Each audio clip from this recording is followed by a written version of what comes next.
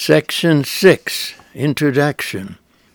During the winter of 1828 and 1829, Joseph Smith suffered the deepest anxiety.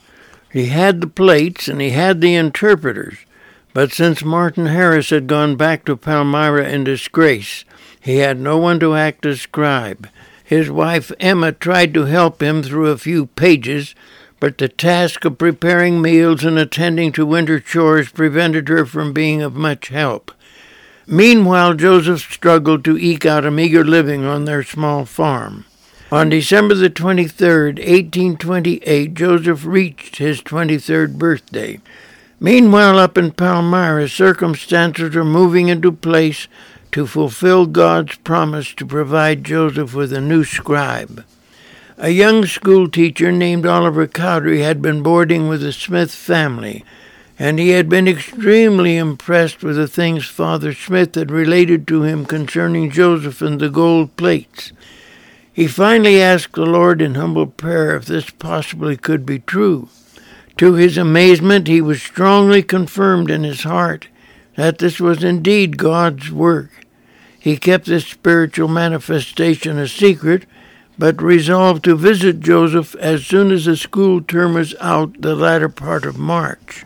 It was right at this time that tragedy struck the Smith household. The time had come for the final payment of their large new home, but because of 2 crop failures they pleaded for a little more time. However, the man who held the deed to the property refused. The Smith family was therefore compelled to move back to their original 2-story log cabin located down the street where Hiram was now living. Mother Smith interpreted this heartbreaking loss of their home as just another trial of their faith and must be courageously borne. She therefore said to Oliver Cowdery, quote, "Oliver, we cannot make you comfortable any longer, and you will be under the necessity of taking boarding somewhere else."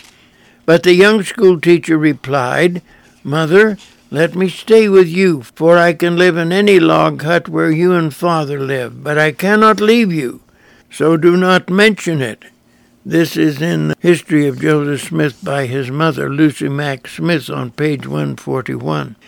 In the early spring, as soon as the school term was over, Oliver Cowdery made arrangements to join young Samuel Smith, who had planned to go to Harmony, Pennsylvania, and visit Joseph. However, it turned out to be a cold, miserable trip in freezing weather. Oliver Cowdery had part of his foot frostbitten. They therefore stopped to visit David Whitmer, a friend of Oliver living at Fayette, New York. Having rested briefly, the 2 men continued sloshing their way through ice and snow until finally on Sunday evening, April the 5th, the 2 men arrived in Harmony, Pennsylvania. Joseph was thrilled to welcome them because he knew they had come in answer to prayer. In fact, their first evening was spent with Joseph, carefully reviewing his experiences thus far. 2 days later, Oliver and Joseph commenced their work. Emma later described how they worked in the same room where she was preparing meals. The 2 men would sit on either side of a curtain, and Joseph used the Urim and Thummim to dictate the contents of the Book of Mormon as it was given to him by revelation. From the beginning, Oliver Cowdery was amazed. He later said, "These were days never to be forgotten.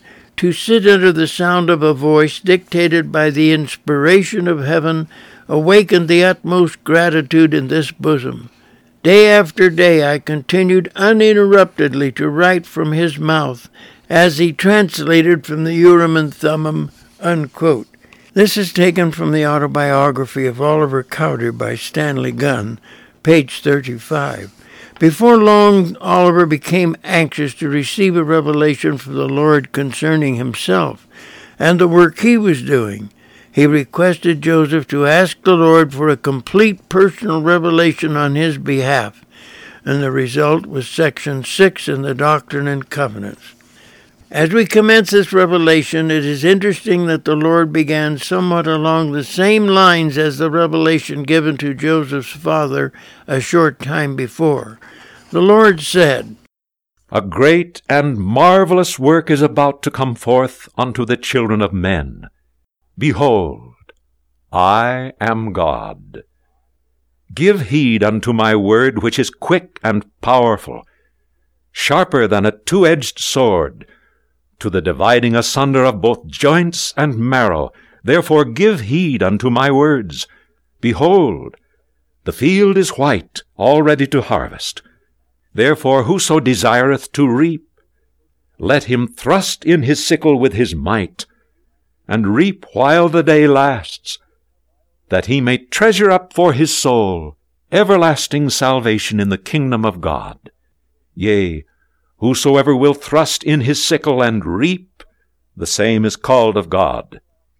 Therefore if you will ask of me, you shall receive. If you will knock, it shall be opened unto you. Having made this sweeping declaration, the Lord then addressed himself to Oliver and said, Now as you have asked, behold, I say unto you, keep my commandments, and seek to bring forth and establish the cause of Zion. Seek not for riches, but for wisdom.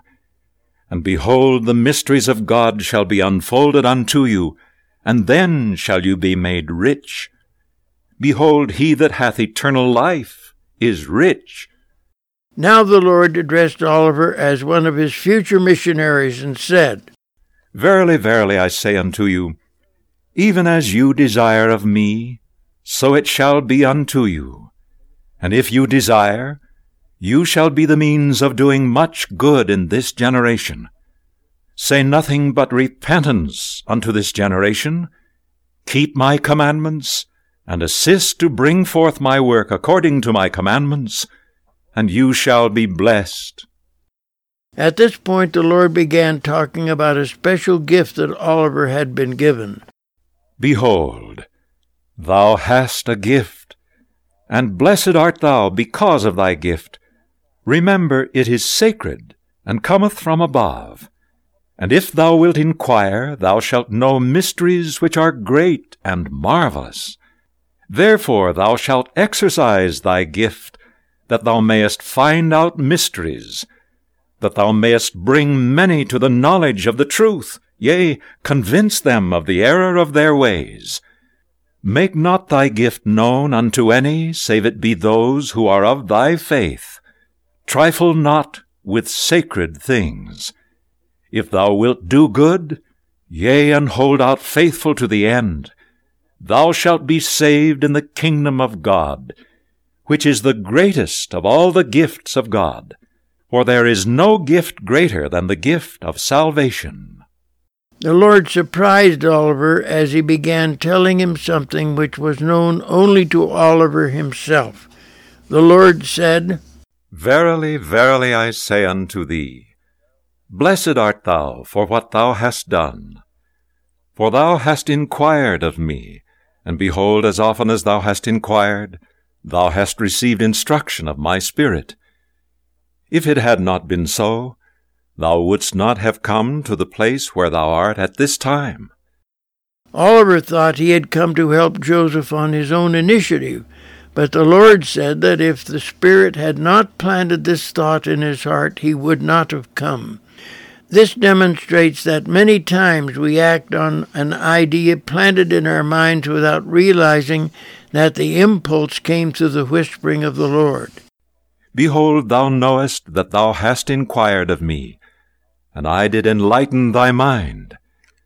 And now I tell thee these things, that thou mayest know that thou hast been enlightened by the Spirit of truth. Yea, I tell thee, that thou mayest know that there is none else save God, that knowest thy thoughts and the intents of thy heart. I tell thee these things as a witness unto thee, that the words or the work which thou hast been writing are true. The Lord did not want Oliver to think all of this was mere coincidence. It was actually a spiritually scientific sign to demonstrate to Oliver that the things which Joseph was dictating to him were true. It must have caused Oliver to wonder how Joseph could translate with the Urim and Thummim at such a rapid rate. Joseph gave the revelatory translation as fast as Oliver could write.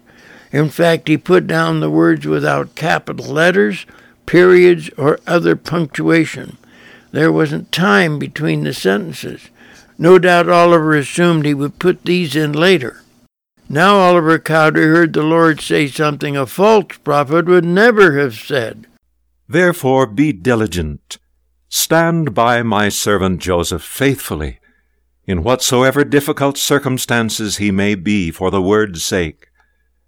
Admonish him in his faults, and also receive admonition of him. Be patient, be sober, be temperate. Have patience, faith, hope, and charity. Imagine 21-year-old Oliver being commanded to admonish God's prophets in his faults. He could well imagine Joseph admonishing young Oliver as they continued their work together, but it was astonishing to hear himself being instructed to actually admonish this gifted servant of God, who was translating the sacred record almost faster than he could write it down. Now the Lord makes Oliver a magnificent promise. Behold, thou art Oliver, and I have spoken unto thee because of thy desires. Therefore treasure up these words in thy heart. Be faithful and diligent in keeping the commandments of God, and I will encircle thee in the arms of my love. After this the Lord bears this testimony concerning himself. He says, Behold, I am Jesus Christ, the Son of God. I am the same that came unto mine own, and mine own received me not. I am the light which shineth in darkness, and the darkness comprehendeth it not. Notice that Jesus says that when he came upon the earth in the meridian of time, no man knew who he was, not even the apostles. All of the Jews thought he was the King Messiah spoken of by Daniel in the 2nd chapter. They thought he would overthrow the Romans and set up the Jews in a kingdom that would last forever. When he didn't do that, the Jews decided he was an impostor and assented to his death, which was the penalty for anyone falsely claiming to be a Christ. Not until after Jesus was glorified did his apostles understand that they and all the Jews had been set up to help Jesus get through his redemptive sacrifice. The gospel writers say that even when Jesus said he would be crucified and raised up the 3rd day, the Spirit took it out of their minds. This is referred to in Mark 9:32, Luke 1:34, and John 20:9. But later on the day of Pentecost, when Peter explained in Acts chapter 2 how the Lord had carefully arranged the whole affair so the Jews could help him through his redemptive sacrifice, then they caught on immediately, and 3,000 promptly applied for baptism. A short time later, Peter gave the same sermon on the Temple Mount, following the healing of a cripple, and this time 5,000 applied for baptism. This is described in Acts chapter 3 and the first 4 verses of chapter 4. The Lord now refers to the time when he answered Oliver's prayers, and he wants him to know that the Lord's communication was a spiritually scientific witness that the work in which Joseph was engaged is true. Verily, verily, I say unto you, if you desire a further witness, cast your mind upon the night that you cried unto me in your heart, that you might know concerning the truth of these things. Did I not speak peace to your mind concerning the matter? What greater witness can you have than from God? And now behold, you have received a witness. For if I have told you things which no man knoweth, have you not received a witness? Next the Lord tells Oliver that in due time he might receive the same power to translate as that which Joseph possessed. This was a fantastic promise. And behold, I grant unto you a gift, if you desire of me to translate, even as my servant Joseph.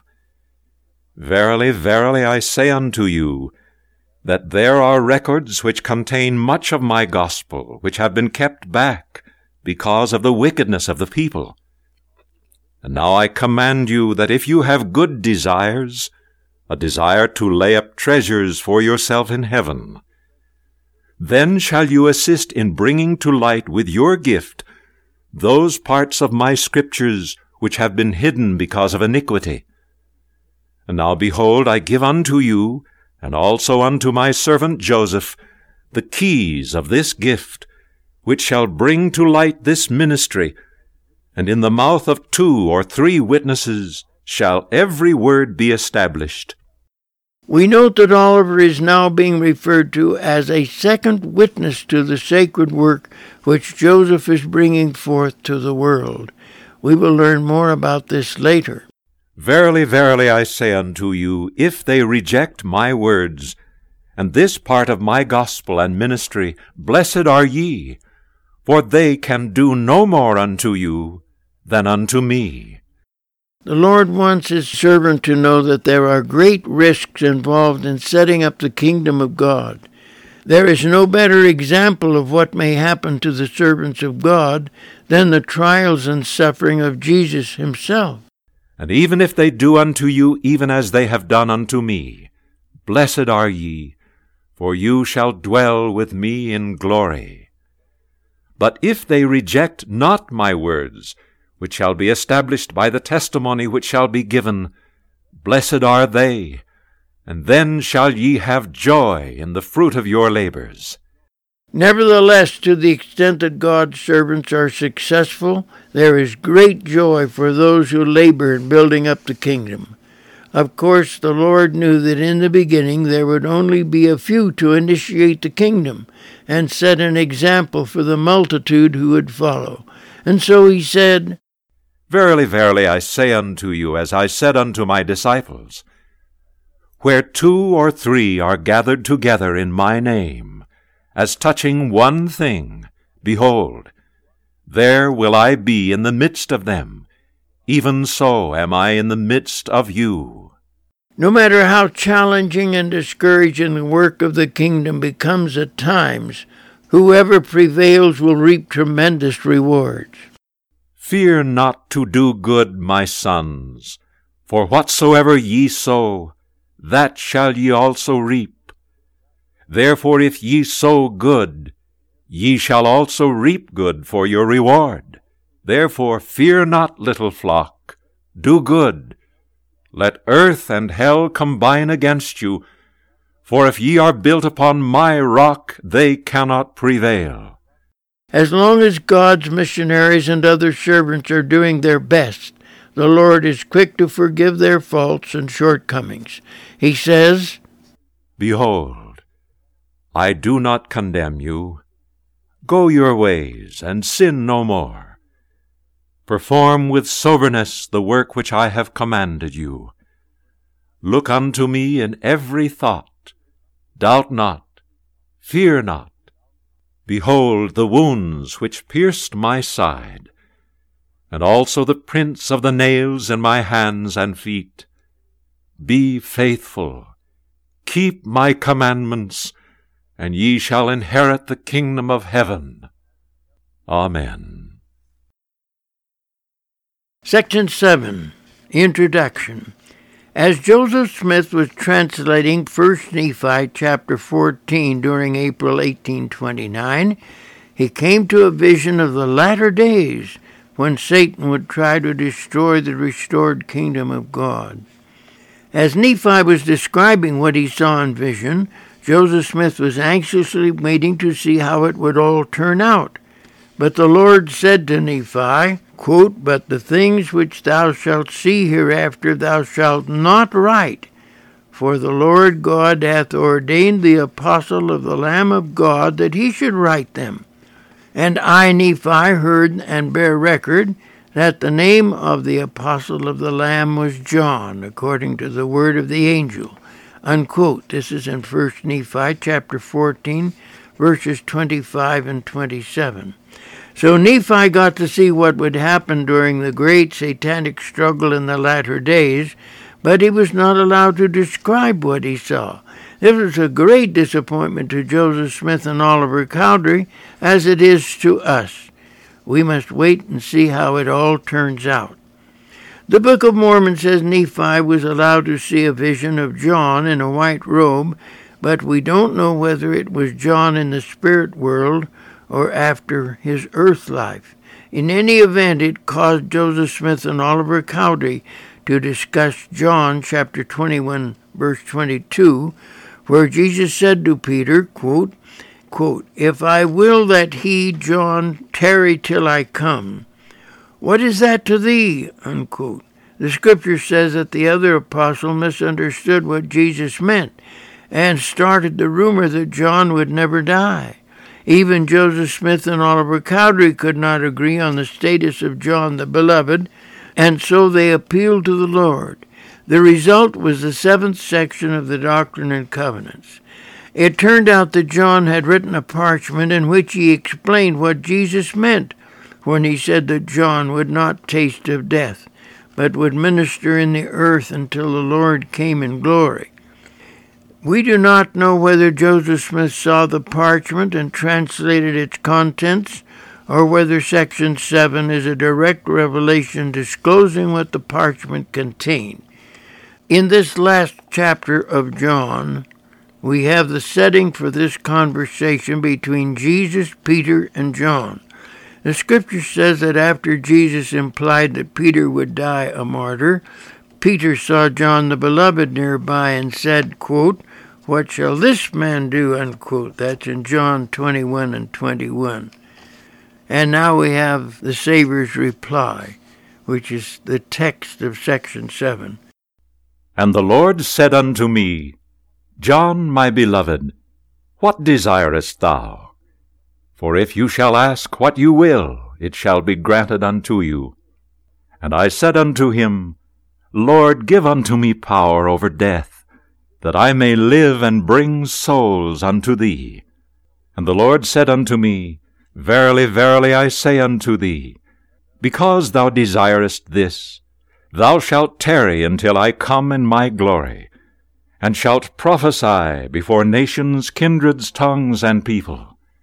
It is understandable why Peter would be puzzled by this amazing statement and probably expressed himself accordingly, whereupon the Savior said, And for this cause the Lord said unto Peter, If I will that he tarry till I come, what is that to thee? For he desired of me that he might bring souls unto me. But thou desirest that thou mightest speedily come unto me in my kingdom. I say unto thee, Peter, this was a good desire. But my beloved has desired that he might do more or a greater work yet among men than what he has before done. Yea, he has undertaken a greater work. Therefore I will make him as flaming fire and a ministering angel. He shall minister for those who shall be heirs of salvation, who dwell on the earth. But Jesus had some comforting words for Peter, so that he would know that the blessing promised to John did not diminish in the slightest degree the high calling of Peter. We know from verse 6 that Jesus was talking to Peter when he said, And I will make thee to minister for him and for thy brother James. And unto you three I will give this power and the keys of this ministry until I come. Verily I say unto you, ye shall both have according to your desires, for ye both joy in that which ye have desired. This last verse sounds very much like something Jesus said to the Nephite disciples who wanted to remain in the earth until Jesus came in glory. Here is the entire passage of Scripture in the Book of Mormon relating to them. Quote, And he, Jesus, said unto them, Behold, I know your thoughts, and ye have desired the thing which John, my beloved, who was with me in the ministry, before that I was lifted up by the Jews, desired of me. Therefore more blessed are ye, for ye shall never taste of death, but ye shall live to behold the doings of the Father unto the children of men. Even all things shall be fulfilled according to the will of the Father, when I shall come in my glory with the powers of heaven. And ye shall never endure the pains of death, and when I shall come in my glory, ye shall be changed in the twinkling of an eye, from mortality to immortality, and then shall ye be blessed in the kingdom of my Father." Unquote. That's 3 Nephi chapter 28, verses 6 to 8. The Book of Mormon speaks of these choice beings as going through a transfiguration until the coming of the Lord, when they will be changed in the twinkling of an eye into immortal, glorified beings. That promise is found in 3 Nephi chapter 28, verses 15 to 17. Section 8, Introduction. The supreme exertion of spiritual power required to generate the revelatory capacity needed for the functioning of the Urim and Thummim was a tremendous drain on the physical and intellectual resources of Joseph Smith. As Joseph dictated hour after hour and day after day, the fatigue factor became apparent to Joseph's scribe. Would he dare to ask the Lord to let him help out by doing some of the translating? After all, the Lord had made a marvelous promise to Oliver in a recent revelation. The Lord had said, quote, "And behold, I grant unto you a gift, if you desire it of me, to translate even as my servant Joseph." Unquote. And that's in Doctrine and Covenants 6 and 25. As Joseph became increasingly weary toward the latter part of April 1829, Oliver decided to have Joseph request the Lord to let him help by using the Urim and Thummim and doing some of the translating. As a result of this request, Oliver received the 8th section of the Doctrine and Covenants. Oliver Cowdery, verily, verily, I say unto you, that assuredly as the Lord liveth, who is your God and your Redeemer, even so surely shall you receive a knowledge of whatsoever things you shall ask in faith, with an honest heart, believing that you shall receive a knowledge concerning the engravings of old records, which are ancient, which contain those parts of my Scripture, of which has been spoken by the manifestation of my Spirit. Yea, behold, I will tell you in your mind and in your heart, by the Holy Ghost, which shall come upon you, and which shall dwell in your heart. Here the Lord has promised Oliver a chance to decipher the ancient script of the Nephites and receive by direct revelation the meaning of the markings on the gold plates. However, Joseph had not yet received permission to show anyone else the plates, and therefore we assume that he copied off a few lines of script so Oliver could learn how to interpret the engravings, using, of course, the Urim and Thummim, just as Joseph Smith had done in the beginning. Now behold, this is the spirit of revelation. Behold, this is the spirit by which Moses brought the children of Israel through the Red Sea on dry ground. The Lord is acquainting Oliver with the type of revelation which is involved in using the Urim and Thummim. It does not consist of translating in the ordinary sense of the word. Instead, it consists of the Holy Ghost actually telling the so-called translator what the engravings meant in English so they could be dictated to the scribe. We call this revelatory translation. This is why Joseph would dictate the Nephite record so rapidly. The actual text was being revealed to Joseph. Of course, there are different kinds of revelation. The whisperings of the Holy Ghost is the simplest kind. Oliver had already received this type of revelation in answer to his prayers. But there is also the open revelation which Joseph received when he saw the Father and the Son. It was also open revelation when Moroni came to Joseph 5 different times in 24 hours. There are also revelations in the form of visions, which is the Lord's favorite teaching tool. Therefore this is thy gift. Apply unto it, and blessed art thou, for it shall deliver you out of the hands of your enemies, when, if it were not so, they would slay you and bring your soul to destruction. O remember these words, and keep my commandments. Remember, this is your gift. Now the Lord says that Oliver's special gift at that time is to have the Holy Ghost reveal to his mind the knowledge which God desires to convey to him. It is the same kind of spiritual guidance which gave Moses direction when he led the children of Israel through the Red Sea. In other words, he didn't have an open vision. He simply listened to the whispering of the Spirit or the Holy Ghost. Oliver is warned that there are great perils lying ahead for him, and that if he will listen to the whisperings of the Spirit, it will save his life. But the Lord wants Oliver to know that revelation by the whispering of the Spirit is not his only gift. The Lord says, Now this is not all thy gift, for you have another gift, which is the gift of Aaron. Behold, it has told you many things. This must have puzzled Oliver. What gift of revelation has told him many things already? Obviously, it was the revelation which Joseph received for him through the Urim and Thummim. So, is the Urim and Thummim the gift of Aaron? Behold, there is no other power save the power of God that can cause this gift of Aaron to be with you. Therefore doubt not, for it is the gift of God. And you shall hold it in your hands, and do marvelous works. And no power shall be able to take it away out of your hands, for it is the work of God. Every student of the Old Testament knows that Aaron was given custody of the Urim and Thummim, and wore it in a beautiful breastplate which he always kept with him. Aaron not only received revelation, but when difficult decisions had to be made in the administration of the law, Aaron would receive God's judgment by direct revelation. So the power to receive revelation through the Urim and Thummim is the gift of Aaron.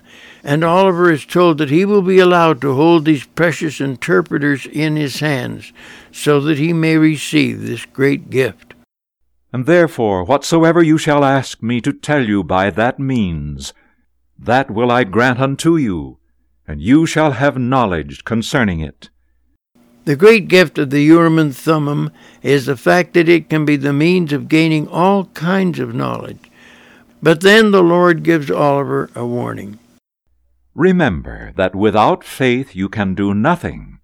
Therefore ask in faith. Trifle not with these things. Do not ask for that which you ought not. Oliver does not know it, but he will have more difficulty using the Urim and Thummim than he presently realizes. His problem will be taking these sacred interpreters too casually. They must be used with the most profound faith, and no request should be made for things that are merely trivia. Now the Lord emphasizes the things for which these interpreters should be used. Ask that you may know the mysteries of God, and that you may translate and receive knowledge from all those ancient records which have been hid up, that are sacred. And according to your faith shall it be done unto you. Behold, it is I that have spoken it, and I am the same that spake unto you from the beginning. Amen. The Lord wants Oliver to be entirely assured that this revelation is not Joseph Smith talking, but the very God of heaven. Section 9. Introduction. Here is a real heartbreak for Oliver Cowdery. Apparently he took the Urim and Thummim in hand and tried to interpret the copies of engravings which we think Joseph copied from the plates so that Oliver could learn how to use these sacred interpreters. We're not able to make certain from this section exactly what went wrong. Either Oliver actually started to translate and then lost his ability to continue it, or he set out to translate and never quite succeeded, because he didn't continue as he began. In either case, he must have been bitterly disappointed as he finally gave up and went back to acting as a scribe while Joseph did the actual translating. The Lord begins this section in a comforting mode. Behold, I say unto you, my son, that because you did not translate according to that which you desired of me, and did commence again to write for my servant Joseph Smith, Jr., even so I would that ye should continue until you have finished this record, which I have entrusted unto him. The big jolt to Oliver in this verse is the fact that he is instructed to be satisfied with his assignment as a scribe until the entire Book of Mormon has been translated. And then, behold, other records have I, that I will give unto you power that you may assist to translate. Be patient, my son, for it is wisdom in me, and it is not expedient that you should translate at this present time. Behold, the work which you are called to do is to write for my servant Joseph. The Lord comforts Oliver with the promise that there are many records to be translated, and he will perhaps have that opportunity later on. Unfortunately, however, the church fell under condemnation for reasons set forth in section 84, verses 54 to 58. And because we have remained under condemnation, according to verse 57, we have not yet qualified to receive nearly 2/3 of the gold plates. We cannot help but wonder if it was the book of Joseph, that is, the brass plates, and the prophetic history of the world written by the brother of Jared, which the Lord wanted Oliver to assist in translating. We know that Moroni included these precious scriptures in the gold plates, and the Lord says the members of the church have not yet qualified to receive them. President Ezra Taft Benson prayed in open conference in 1988 that the Lord would let us have these records, but we have not received them. The Lord says the whole church must be worthy of them, not just the prophet. The Lord even specifies why we haven't received these records. He says we have taken the part we have already received too lightly. It was for this very reason that we recorded the entire Book of Mormon on tapes, together with a verse-by-verse commentary in hopes that the saints would really catch the spirit of this inspired book and no longer treat it lightly or casually as the Lord apparently feels we have done thus far. And behold, it is because that you did not continue as you commenced, when you began to translate, that I have taken away this privilege from you. It is this verse which leaves us somewhat puzzled. We cannot tell for certain whether Oliver actually did a little translating and then lost the gift, or whether he started out correctly but did not continue to the point where he could actually use the Urim and Thummim. In any event, the Lord now describes how the Urim and Thummim operates. Do not murmur, my son, for it is wisdom in me that I have dealt with you after this manner. Behold, you have not understood, you have supposed, that I would give it unto you, when you took no thought save it was to ask me. But behold, I say unto you, that you must study it out in your mind. Then you must ask me if it be right, and if it is right, I will cause that your bosom shall burn within you. Therefore you shall feel that it is right. But if it be not right, you shall have no such feelings. But you shall have a stupor of thought that shall cause you to forget the thing which is wrong. Therefore you cannot write that which is sacred, save it be given you from me. This is a very important verse. It gives the Lord's insurance policy that no one will be allowed to insert their private opinions or otherwise subvert the pure gospel of Christ. Now, if you had known this, you could have translated. Nevertheless, it is not expedient that you should translate now. Behold, it was expedient when you commenced, but you feared, and the time is past, and it is not expedient now. For do you not behold that I have given unto my servant Joseph sufficient strength, whereby it is made up? And neither of you have I condemned. It is interesting that Oliver's anxiety to help Joseph was justified, and when he first asked for permission to translate, it was expedient. However, the Lord says it is no longer necessary because he has given Joseph additional strength so he can continue to the end. Verse 11 indicates that the reason Oliver failed was because he feared. It may have been that the surge of revelation that came over him as he commenced his experimental translation really frightened him, and like Peter, who was walking on the water, his faith failed him, and he began to sink.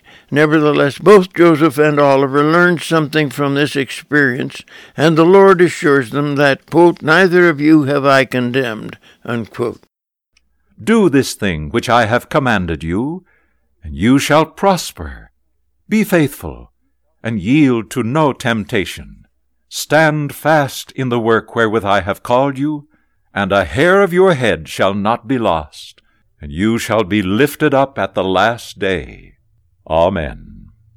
The closing verses come from a loving Savior who seems to be saying, quote, carry on, all is well, all is well. We hope you're enjoying this podcast by W. Cleon Skousen. To find additional books and recordings on this and other topics, please visit skousenlibrary.com.